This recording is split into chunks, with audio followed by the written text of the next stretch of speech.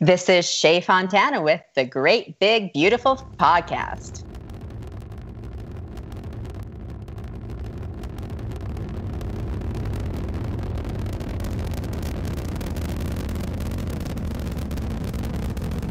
Have you ever been to Disneyland? Affirmative. That was definitely an e-ticket. I can't believe all the new gadgets they've got now. For a while, we didn't even have a house phone, not to mention laser discs, high-def TV. You are listening to the Great Big Beautiful Podcast. This week on the show, Especially Wonder Woman growing up, that was, I really identified with her. But then as I started writing and as I started getting reintroduced to a lot of the characters, and there are a lot in this series, and getting to know little-known ones, Katana kept coming up. And, I'm an Asian American, I'm Chinese American. And so it was like I started thinking, wow, when I'm thinking about what I read when I was growing up, there weren't any Asian characters. I mean, there just weren't. here are your hosts, Jamie Green and Justin Connors. If you want to find us on Twitter and Facebook, you can at the GBB Podcast. How's it going, Jamie? It's going great. How are you doing? And how are you doing, Shiri? I'm good. Glad to be back. Yeah, we're glad to have you back. Aww. It's always a sunny day when Shiri's here. Aww. That we're rolling right into our break, our summer break that we're going to take. This is the first time we've ever done it. Ever. So I don't want to hear anything. Nothing. I'm just joking, but we're going. Jamie, unless they're like tweets of like people like crying and complaining that they're gonna miss us so much. We'll take those. That's nice.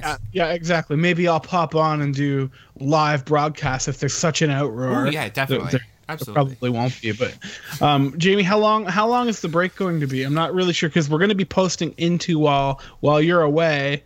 So it's not going to be the full time you're away, I don't think. No. So after this week, we're going to be taking. It's going to be 6 weeks until we come back regularly, but there will be one episode in the middle there where we're just going to pop up with a surprise episode. Nice. And that's. I guess we could spoil it. We talked to the executive producers of the new DuckTales. And that is going to air the week that DuckTales will premiere. So we're going to have that one scheduled to go. But other than that, we're going to be taking 6 weeks off. We'll be back regularly starting September 5th. Awesome. We're ready just in time for fall for your drive. September's only 6 weeks away. Yeah, scary, isn't it? Oh, man. We're not going to think about that for a second. Enjoy the rest of... I have 3 months of warm where I live, so I'm going to enjoy. So this week, you, Jamie, and Sherry, you talked to somebody. Who was it? Tell us about her. We talked to Lisa Yee, and anybody who's listened to the show or has a pulse and likes superheroes is probably aware of the DC Superhero Girls. We talked to Shay Fontana a while back. She created the property. It is ostensibly, in a nutshell, it's taking... primarily female characters, but not limited to just female characters, but the core cast are the female characters, and recasting them as high school students at Superhero High. And they're all the same age. They all, are coming into their own, discovering their powers. And it's a web series of animated shorts. It's a comic book. And Lisa Yee has been writing the middle grade novels. Each one focuses on one of the characters, even though the full cast is in there. It started off with Wonder Woman, then there was Supergirl and Batgirl, and now, just recently, a couple weeks ago, the newest entry was Katana. So it's Katana at Superhero High is the newest book. And so we talked to her about the books and about the DC Superhero Girls in general. Right, Jerry? Anything to add? Right. Well, you forgot the Lego Superhero Girls. Oh yes, movie. And I think toys. Was it a movie? I think there was a DVD, a direct-to-DVD movie. Yes. My kids loved it. My son is 7, and he actually loves these just as much as my daughter does. So their target marketing was definitely effective, but I think it took off more and more widely than they might have expected. It was really interesting to talk to Lisa, especially about Katana, because Katana's origins are not kid-friendly at all. They're about as far from kid-friendly as you can get. So it was interesting to talk to her about the process of transforming this character, keeping her sort of core story, but transitioning it to something that is kid-friendly. Yeah. One of the things that I thought was really interesting is how much research she did for it, too. Mm-hmm. Yeah, she said she went to Japan. Yeah, which, I mean... She went to ninja school! She went to ninja school, which was cool because it's not, I mean, not to knock middle grade books, and not to knock superheroes, but, you know, when you're writing an established superhero character, it's not something... You don't think that, like, you've got to go to Japan to do your research for that. Mm-hmm. You know, it's like you would think, I would think, you know, Google might be sufficient because the character's already pretty established. Yeah, she included a lot of mythology too, which was neat because it can kind of be used as a springboard, kind of the same way kids have used Rick Riordan's books to become more immersed in various mythologies, to kind of do that same thing with Japanese mythology, which is definitely not taught here with the same frequency or depth that Greek or Roman or even Egyptian mythology are taught and explored. Yeah, which is a shame. But yeah, it is a shame. Yeah, so that aspect of the book is that it wasn't, I mean, it was a superhero story, but it wasn't like your run-of-the-mill superhero story because she did dive a lot into that mythology and that, you know, Japanese culture, which was really great. Awesome. So we're going to go play that interview for you right now. Hope you enjoy.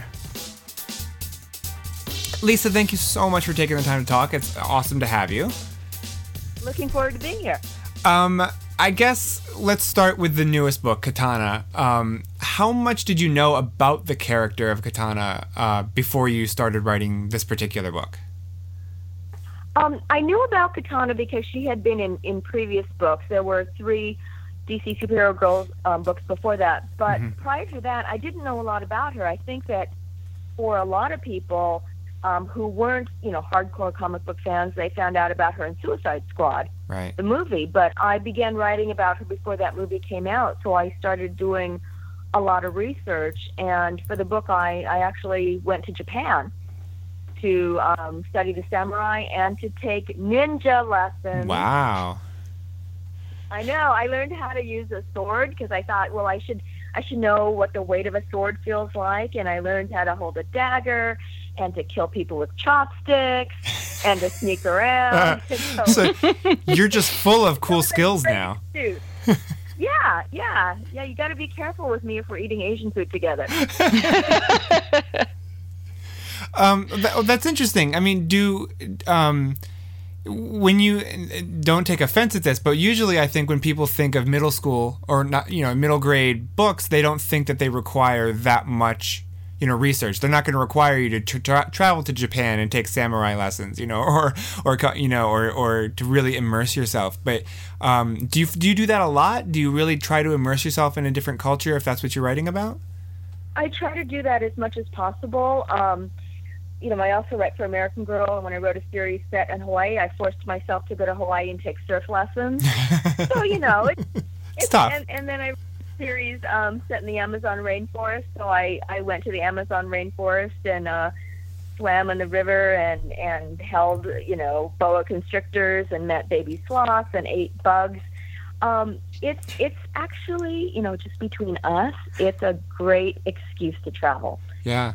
And it's tax deductible that way, right?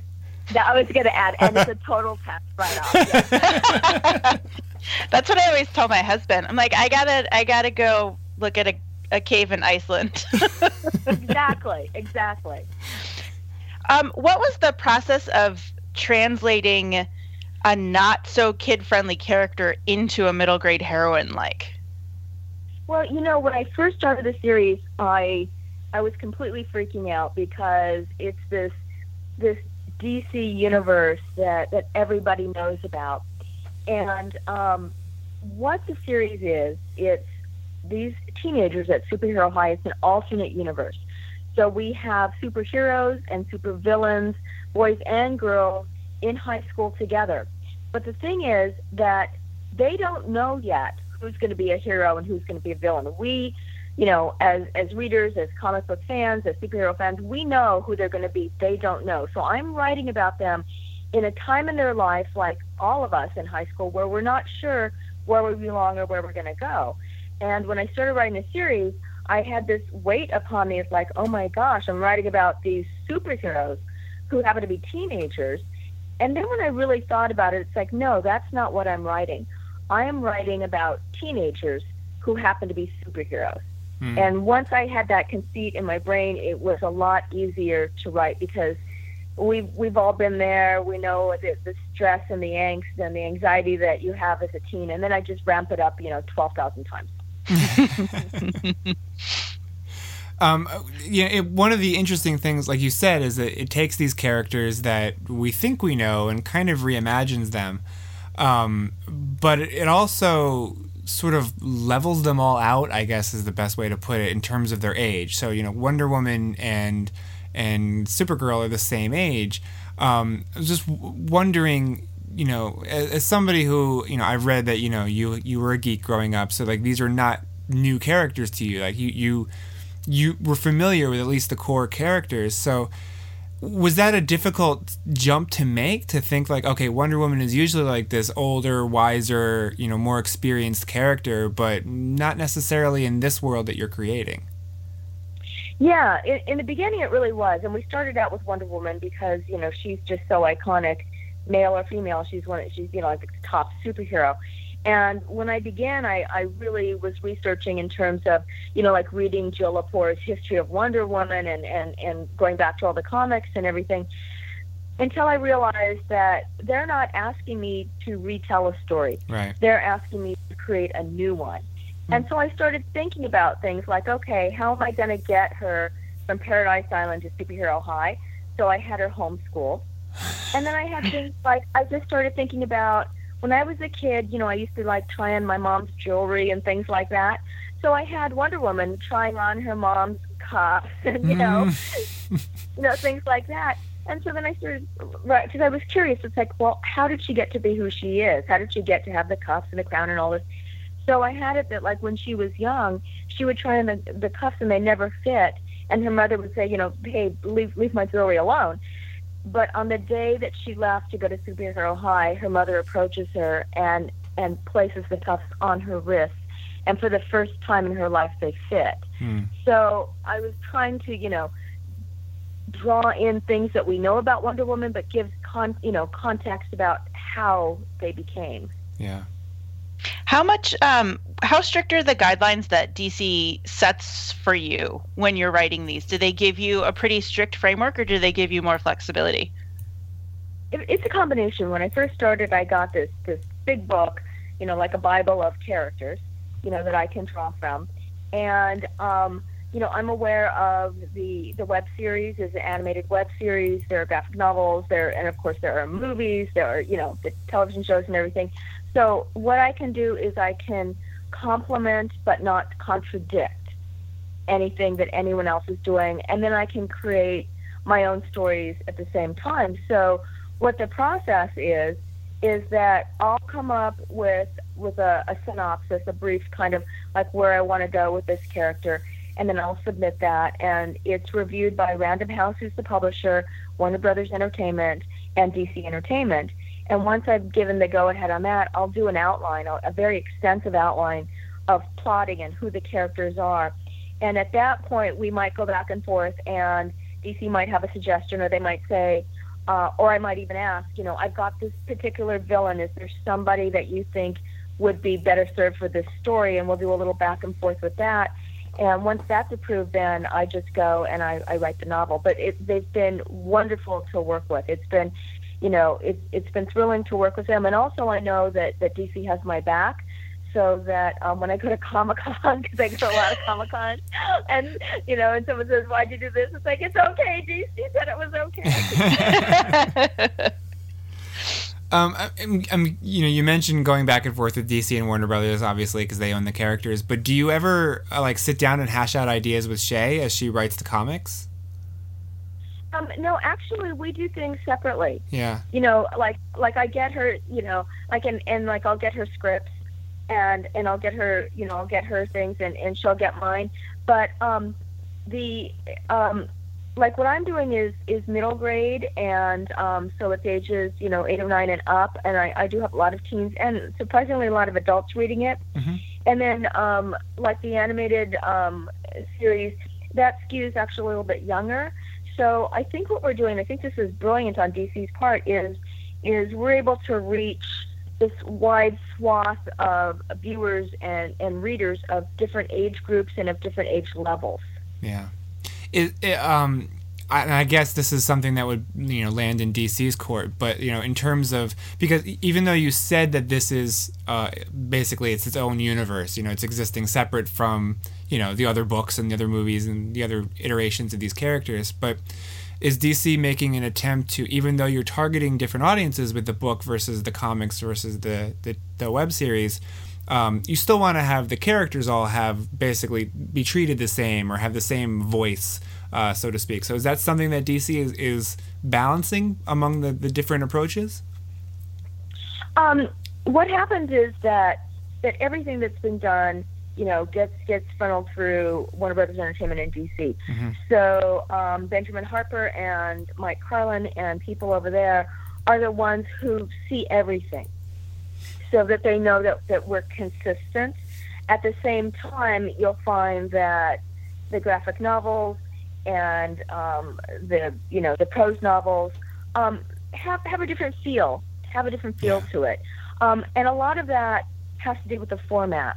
Because I'm writing novels and there are no pictures in it or anything like that, I'm able to go into depth in terms of character development and the emotions and the background, whereas like with the graphic novels or the comics, you're able to see that, but you don't, you don't go perhaps as much in depth with things. Yeah. The books that you've written so far in the series, obviously each one focuses on one of the core characters, one of the DC superhero girls. When you first found out that you were going to be writing this, was there one character in particular that you were just like really excited, like, oh, I finally get to write this character? I was actually really excited to write about Batgirl, because because she doesn't have any superpowers per se. She's this book nerd, and that's who I was. So it was really fun writing about her, and she loves the library, and I really identified with her. Although I have to say that, like, I grew up with and I came into the superhero world through television and movies. So I was watching, the Batman series with Adam West, and I wanted to marry Robin, and then I was just fixated on Linda Carter and Wonder Woman. And I had that hair, I had that big hair, and I could twirl and do all that kind of stuff. Did you do the spin too? I would say, didn't we all? We all did. It was just, you had to, right? Absolutely. So it was, the characters were just, especially Wonder Woman growing up, that was, I really identified with her. But then as I started writing and as I started getting reintroduced to a lot of the characters, and there are a lot in this series, and getting to know little-known ones, Katana kept coming up. And, I'm an Asian American, I'm Chinese American, and so it was like I started thinking, wow, when I'm thinking about what I read when I was growing up, there weren't any Asian characters. I mean, there just weren't. And so I got very excited, and I knew that I wanted to write a Katana book. And I had this meeting over at DC, Los Angeles, and Warner Brothers was there and everything, and we were going to talk about the fourth book, because the first book was Wonder Woman, then we had Supergirl, then we had Batgirl, and it was like, who was going to be the fourth? And I had this whole list written down about why it had to be Katana, and I was just so passionate about this. And I remember I get in the room, and everybody's there, and they're like, well, let's talk about the fourth book. And I said, well, I really think it should be Katana. And everyone's like, okay, that's great, go with it. And I'm like, what? You're like, no, wait, I had a whole argument. I know, don't you want to hear my list? I was like, no, it's a great idea. It's like, oh, okay. Are there? Oh, no, sorry. Go ahead. Are there plans to write about the superhero high students beyond the superhero girls, or is that sort of a big enough pool that it'll keep you busy for a while? There are so many, DC superhero girls to draw from. So right now we're drawing from them, and as you'll see as the books go on, new ones are being introduced, and they're still from the DC universe, but a lot of times they may be little known characters. And that's the wonderful thing about writing about this series, or writing about superheroes in general. A lot of times they have reiterations, and you might have a character in one format that, as we know, changes again. Their personality changes or something about them changes, but the name may be the same, and that's what we're doing here too. Yeah. You mentioned going to Japan and doing the research for the Katana book. And you probably just answered this in the story that you said about, wanting to pitch Katana as the fourth book, but how important, really, from the very beginning, how important was it to incorporate that cultural background, that cultural identity of her as an Asian character, and get some of that mythology in, get some of that background in that maybe a character like Batgirl wouldn't have, and to present her as more than just a two-dimensional superhero? Yeah, well, I try to do that with all the characters. And for Katana, what happened with Wonder Woman, with that being the first one, we were creating this universe, and so it was world building and the high school and the characters and everything. And then when Supergirl came in, I knew, like, what I did is I spend way too much time on Facebook and Twitter and social media. Don't we all? So I went to Facebook and I said, what is the one word you think about with Supergirl? Because I a lot of times I have a key word when I'm writing that I think about, and everybody was saying like flight and strength, but the word I used was one that nobody had come up with, and I had a couple hundred people chiming in, and that was loss. And I wanted to talk about her and the loss of her planet, the loss of her family, and how that informs who she is. So with her, we started really going deeper into psychology of who she was and how that informs who she is. And then with Batgirl, it was about, a lot of it was about her dealing with her father, Police Commissioner Gordon, because he wanted her to be an accountant, and he wanted her to be safe, and she wanted to go to superhero high. So all that groundwork was laid. So by the time that we got to Katana, everybody knew superhero high, and Katana's the first one where we really leave the high school for long periods of time, and we go back to Japan. And not only go back to Japan, but we go back in history to get the rich cultural references that she talks about and everything. But it was timely to do that because superhero high and that universe in Metropolis was already set, and everybody knew about that. Yeah. Unless the internet has lied to me, and this might have come from Wikipedia. I can't really tell you where it was from. But is Harley Quinn the next book? Harley Quinn is the next book. Okay, yeah. So I would say, and now people might think differently. You might think differently. So correct me if you disagree. But I would say that of all of the at least core, A lineup of the superhero girls, she probably has the most distinctive voice. The in terms of how she presents herself. And I'm wondering, both mentally and her actual voice that my kids always make me do when we're reading it. Yeah.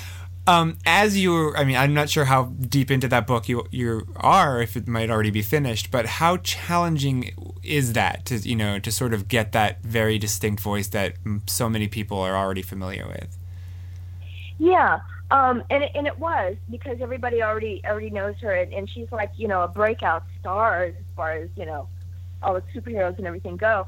For Harley, I had written for her, and she has a deep presence in all the other books. And so I actually worked backwards with writing her book, and I'm in the process of finishing it up, so it's not quite done, but it's almost done. And so when writing her, and we all know how she turns out. So what I wanted to do was I wanted to set it up so that in all of the books and all of the characters, adults who, or anyone who knows how these characters are as adults, whether they're villains or superheroes, they can look back at the superhero high series and say, oh, of course, because that happened, that's maybe why that, this person is the way. So with Harley, she has a web channel, Harley's Quintessentials, that she's obsessed with. And sometimes she's more concerned with getting viewers than making friends. And so there are things like that, and what she thinks is funny, not everybody else does. Like, she loves it when her classmates mess up, because she can put that on the air, and she thinks that's hysterical, and they don't think that's hysterical. So when I started writing about Harley and just thinking about her motivations, I was able to, embody the character. And then I went back and I watched all the webisodes, and I watched that to get the cadence of the voice. So it's not exactly as you read the book, it's not exactly the same, just because in writing prose, you don't want to do all the too much of the colloquial, and it's hard to do an accent, when you're writing prose. But there are key words that she uses and phrases that she uses that you'll see in all formats. Yeah. So basically what you're saying is that the people who are like obsessed with their self-image, like on their YouTube channels or blogging or whatever, they're all going to end up like Harley? It's possible. Get a big palette, All right. Duly noted. Okay. If you could adapt any comics character, DC, Marvel, Image, whatever, any character to prose, who would it be? Wow. That is a great question. I've never thought of that. I think it would have been. Can I go back in time and say it would be Katana? Sure. I mean, we're in this alternate universe, right? Yeah. Time is very flexible in this world. Yeah, no, I think it would be Katana. I became so obsessed with her. I was just at Denver Comic-Con last week, and I had brought my Katana sword. And it's not a real sword, but it's it's a retractable with a blade and everything. Right, and then I was told I couldn't bring it in. Apparently, they really don't want weapons. Yeah, I heard about that. But yeah. But yeah, I think it would be Katana. And when I was writing about her, I learned so much, and that's one of the benefits of being an author, is that you get to research and you get to learn all this stuff, and it's part of your job. Yeah. I saw, or I read somewhere that your quote unquote break in publishing in terms of book writing came about because you were just picked out of the slush pile. Is that true? Because I didn't think that ever happened. Yeah. No, it doesn't. I know, it's like amazing. So I'd always wanted to write books, but I didn't start until after I was a mom and had kids and everything. And I had written for television. I had written for advertising. I had a lot of writing jobs. And I got this book called The Writer's Market. And there was this article about this editor. His name's Arthur Levine, and he's the editor of the Harry Potter series. I thought he looked friendly. And, it was there. But I liked his list, meaning the books he wrote. So I wrote to him just out of the blue. And that's called the slush pile if you don't have an agent or you don't know anyone, and you just send a letter. And I just sent him a manuscript, and I said, hey, this is who I am. Here's this manuscript. And he wrote back to me, said, this book isn't right for me, but I liked your voice. He meant the letter that I wrote. He said, if you have anything else, I would love to read it. And I said, well, I have this idea for this book about this kid, and she's a genius, and she doesn't have any friends, and and she's a senior in high school. She's 11 years old. He said, I'd love to read it. So send it to me. And I said, well, I know you're really busy, so I'll send you a synopsis in the first 3 chapters. And if you like it, I'll send you the rest of the book. And he called me. He said, I'd love to send me the rest of the book. And I said, oh, I actually haven't written it yet. Which is not something you're supposed to do. But ended up writing that. That became Millicent and Girl Genius, my first novel, which came out in 2003. Wow. And Arthur and I have done 8 books together since then. But yeah, that wasn't supposed to happen, and it did. And I think that if I were smarter, I probably wouldn't have done it and wouldn't be published, because I would have been like, oh, that doesn't happen. Yeah, if somebody had told you, or if you had known better, you'd be like, oh, that's the place where manuscripts go to die. I'm not even going to bother. And exactly. Then, yeah. That's where everyone sends their 50,000 words after Nano without even editing it. Exactly. Yeah. So true. Well, you mentioned one of the things that I think is so interesting about your particular history and your career is that before you started, writing books and were a commercial success, like you just wrote. You wrote anything and everything, and you wrote for food labels. You wrote a Red Lobster menu, apparently, and like a lot of ad and marketing copy. And I think that's something that a lot of aspiring writers don't really think about. That you're not going to make a break with a book usually. You're going to have to take all these other jobs and gigs that will pay the bills, but might not really satisfy you creatively. I'm wondering, for you personally, did you find all those jobs fun, or was it more of just a challenge to get through that stage and finally get noticed? I thought they were fun because when I was in college, I thought I was going to go to law school. I thought I was going to be a lawyer. And right before graduating, going to law school, I was like, I can't go through with this, because I'd always wanted to do creative writing, but I was too afraid to write books because nobody actually writes books. And that's when I started doing, any kind of writing possible. So yeah, I wrote slogans. I wrote Paseo El Paso. I wrote a lot of television commercials for food, and I was a journalist, and then I worked at Disney as a writer-producer.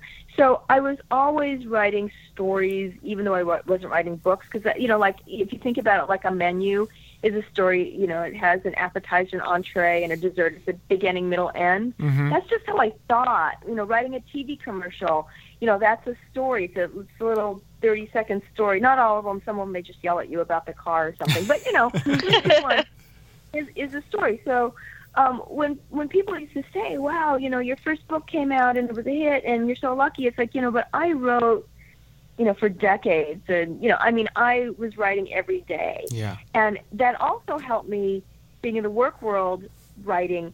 I learned about deadlines. I learned about word counts. Yeah. I learned about how to sell something. I learned all of that. So it wasn't an overnight success. It was, like a 20-year success,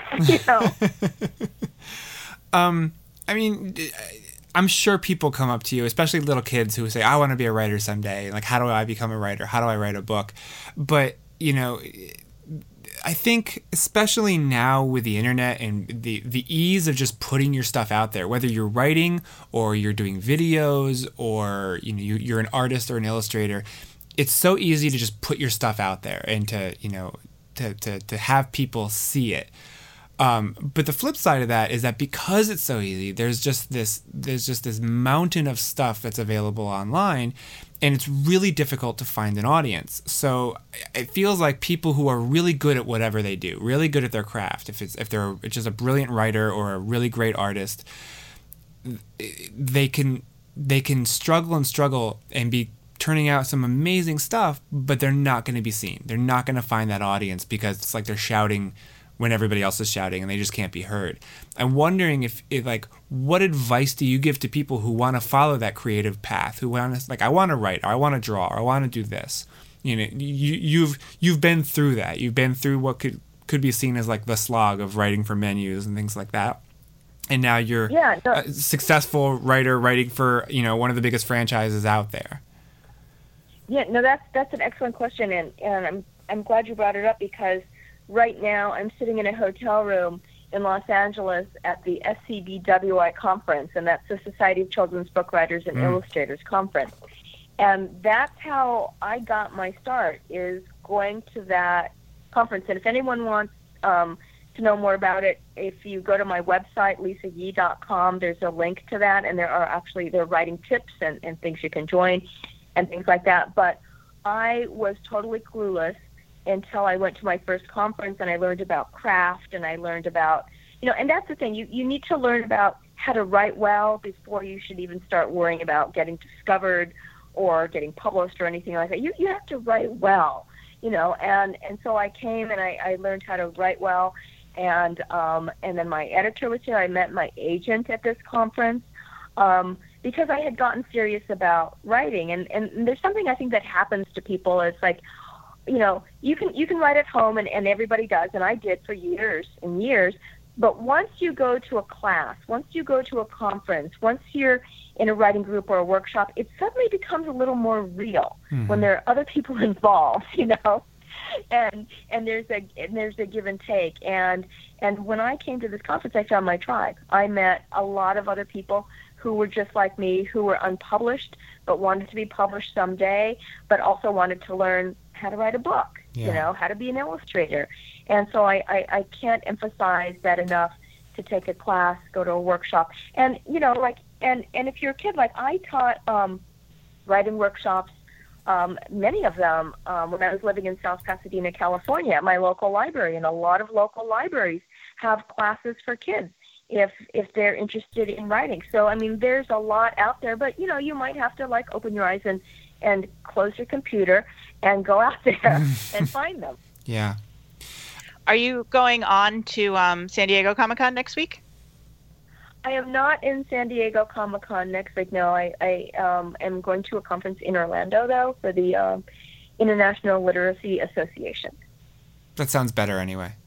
And very different. San Diego Comic-Con. I mean, I remember my first San Diego Comic-Con. It was amazing and overwhelming. And I'd written a book called Warp Speed, and it's a middle grade book, and there's a lot of Star Trek, Star Wars, and Batman in there. And I remember going to the Comic-Con. Actually, that was the first one I was speaking at. I had been to before, but it's like, well, you can't even describe it. It's insane. You walk and you look around, you're like, oh my God, what world am I? This is so awesome, and I'm scared at the same time. Yeah.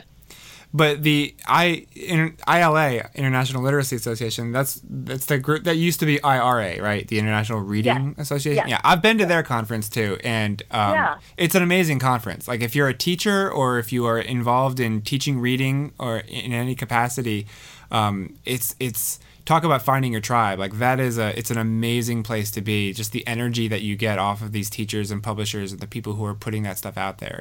It's a phenomenal conference. It really is.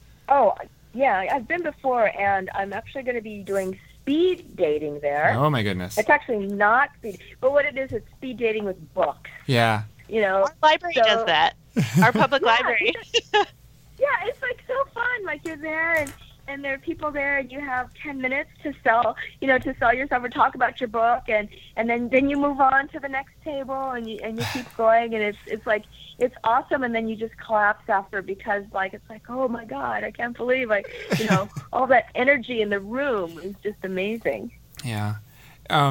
You talk about, if you want to be a success, you just got to do the work. You got to put in the mileage, get the words down. I read that you do make a point to write every day. So I'm wondering if you have a routine, or do you fit it in when you have the time? I write every day, and writing every day to me doesn't necessarily mean, writing so many pages or something like that, but It's like coming up with ideas. I count Facebook and Twitter as writing. I think other people don't.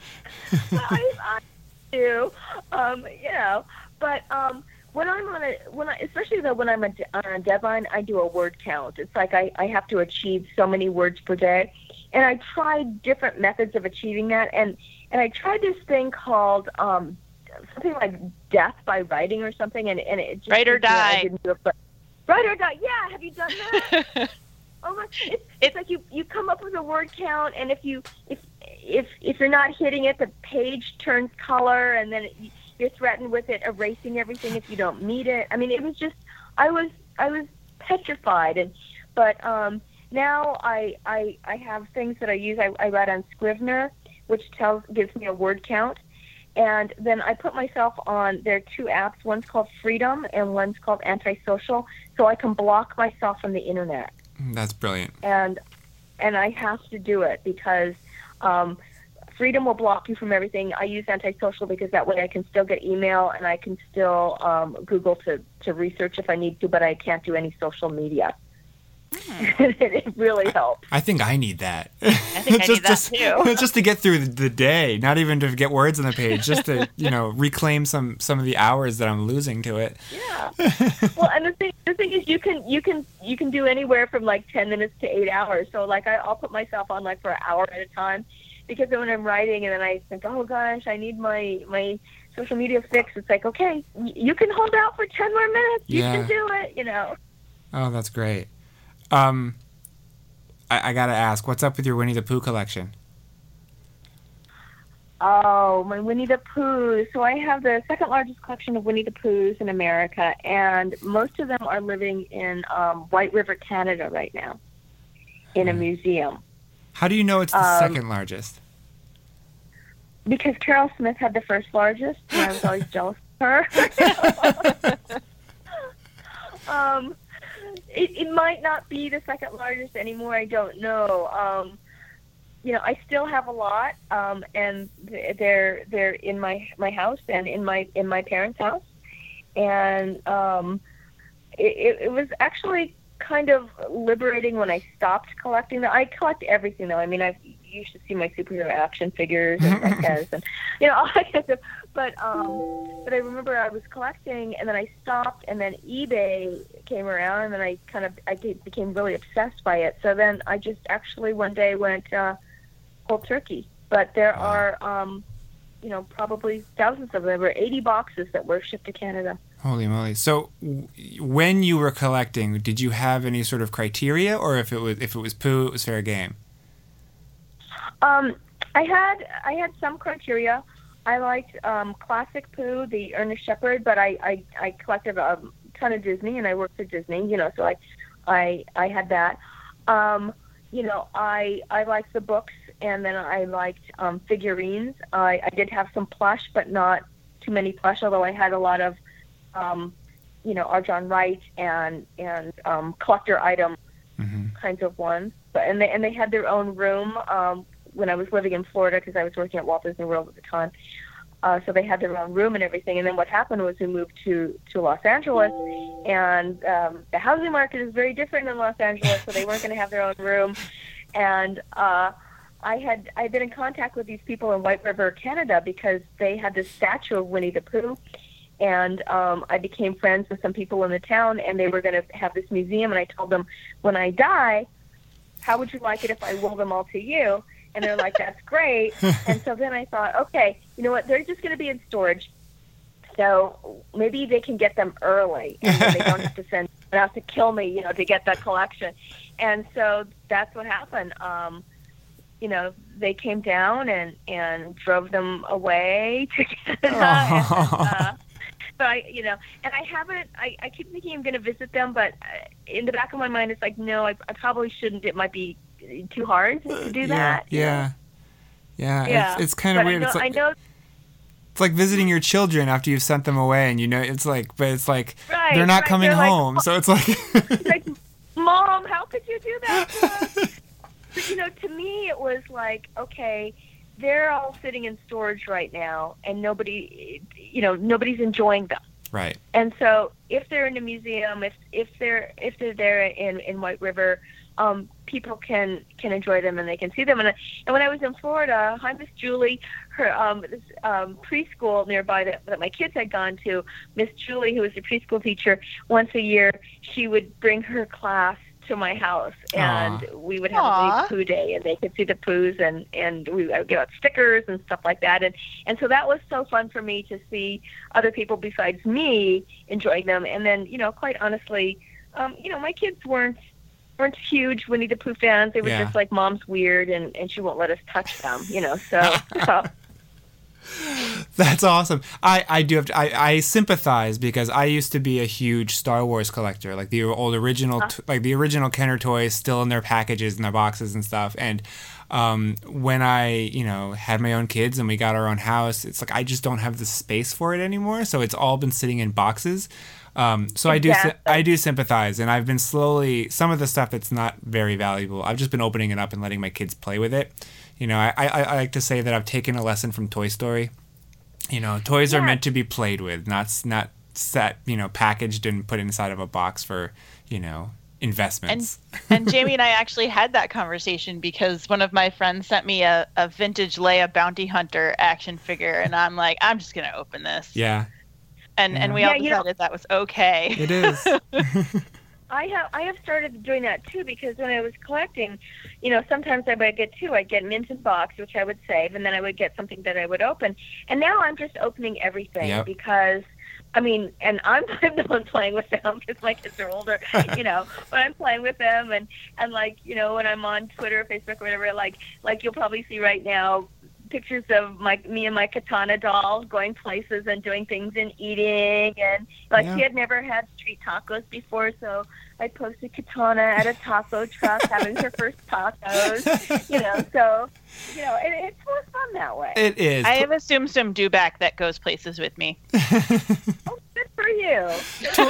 Toys are meant to be played with. That's what I think, and if whether that's by kids or by adults, that's fine. I'm not going to judge. Right.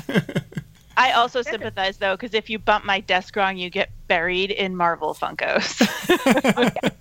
Yeah.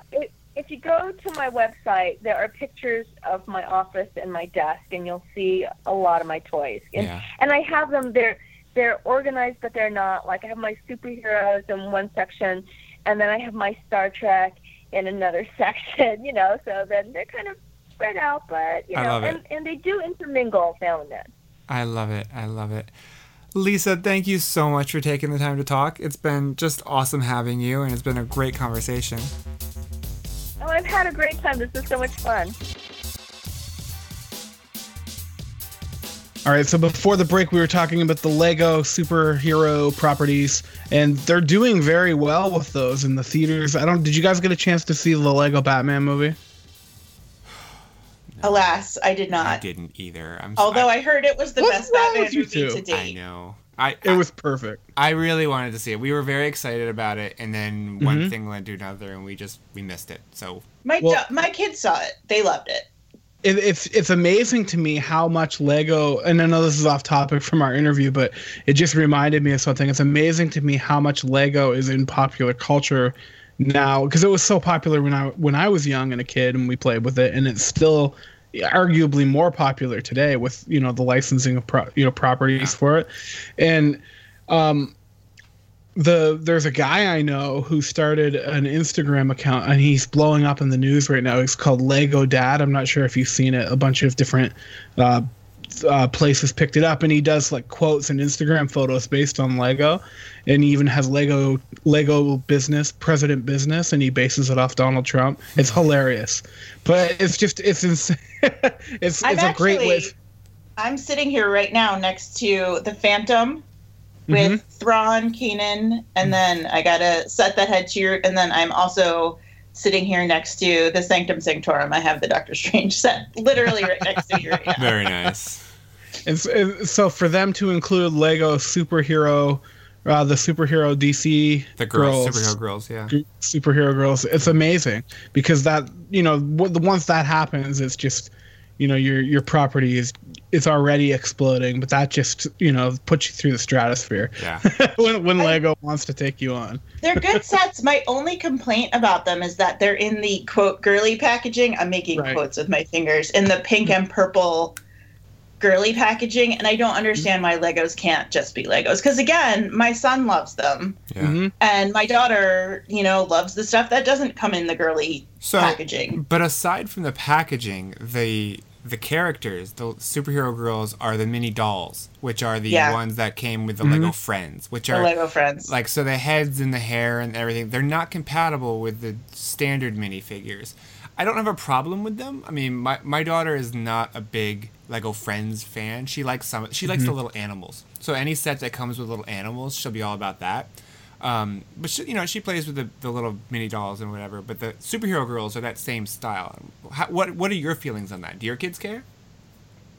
My kids don't care, except that Zora gets really frustrated. My daughter's 5, and she gets really frustrated because the hair always falls off. Oh. For whatever reason, the way they design them, the hair doesn't lock on the same way as regular Lego minifigures. So all of her characters are running around with no hair. And it irks her. It irks her that she can't put the hair on. and that it doesn't stay on. But when we were at Legoland last month and she saw the girls doing their little show dressed up as Lego friends, she thought it was great and she wanted pictures with them. Sweet. Wow. and I mean, it goes in line to like Hasbro now is again saying there was no interest in having Rey in the Monopoly set. I saw an article this morning. Well, like, wait a minute. You gotta watch the Jezebel headlines, man. Let's be clear. The true story is not that there was no interest in Rey. It's that there was no interest in Monopoly. Oh, okay, gotcha. So there was the Monopoly, that first wave that they made without Rey, didn't sell. And stores are not interested in buying another set of Monopoly that has Rey in it to just sit around.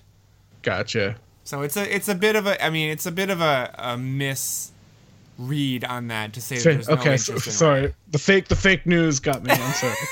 No, it wasn't fake news. It was just I love Jezebel. I think they're great. They do really important stuff, but they do have a slant. Right. And sometimes their headlines are a little clickbaity that way. And I was saying, actually, we were discussing this on the Geek Dad Slack channel. That was a bad call on Hasbro's part to not have Rey, but there is plenty of Rey stuff to be found. There's a lot now. I mean, I have the Destiny dice game. I have a Rey set. My daughter has had no problem finding shirts. She had one of the first Star Wars Lego sets my son got after Force Awakens came out is Rey's speeder. So she's around. Yeah. She's around. She has not been as neglected as implied. No. Well, thank you guys so much for coming by week after week. Thanks for hitting the download button. You can find Rey in our hearts every single week here on the Great Big Beautiful Podcast. You can also find us on Facebook and Twitter at the GBB Podcast. And my Twitter and Instagram is at 140JustinC. Jamie is. I am at the Roarbots. And Shiri. My Instagram is Dante Brin, DanteBrin. And my Twitter is SW Sondheimer. Awesome. I love that you have an Instagram that you have to spell. I know. It's great. All right, guys. We'll see you next week right here on the Great Big Beautiful Podcast. Take care. This podcast has been a production of the Geek Dad Podcast Network. If you've enjoyed this content, please consider supporting us at patreon.com/geekdad.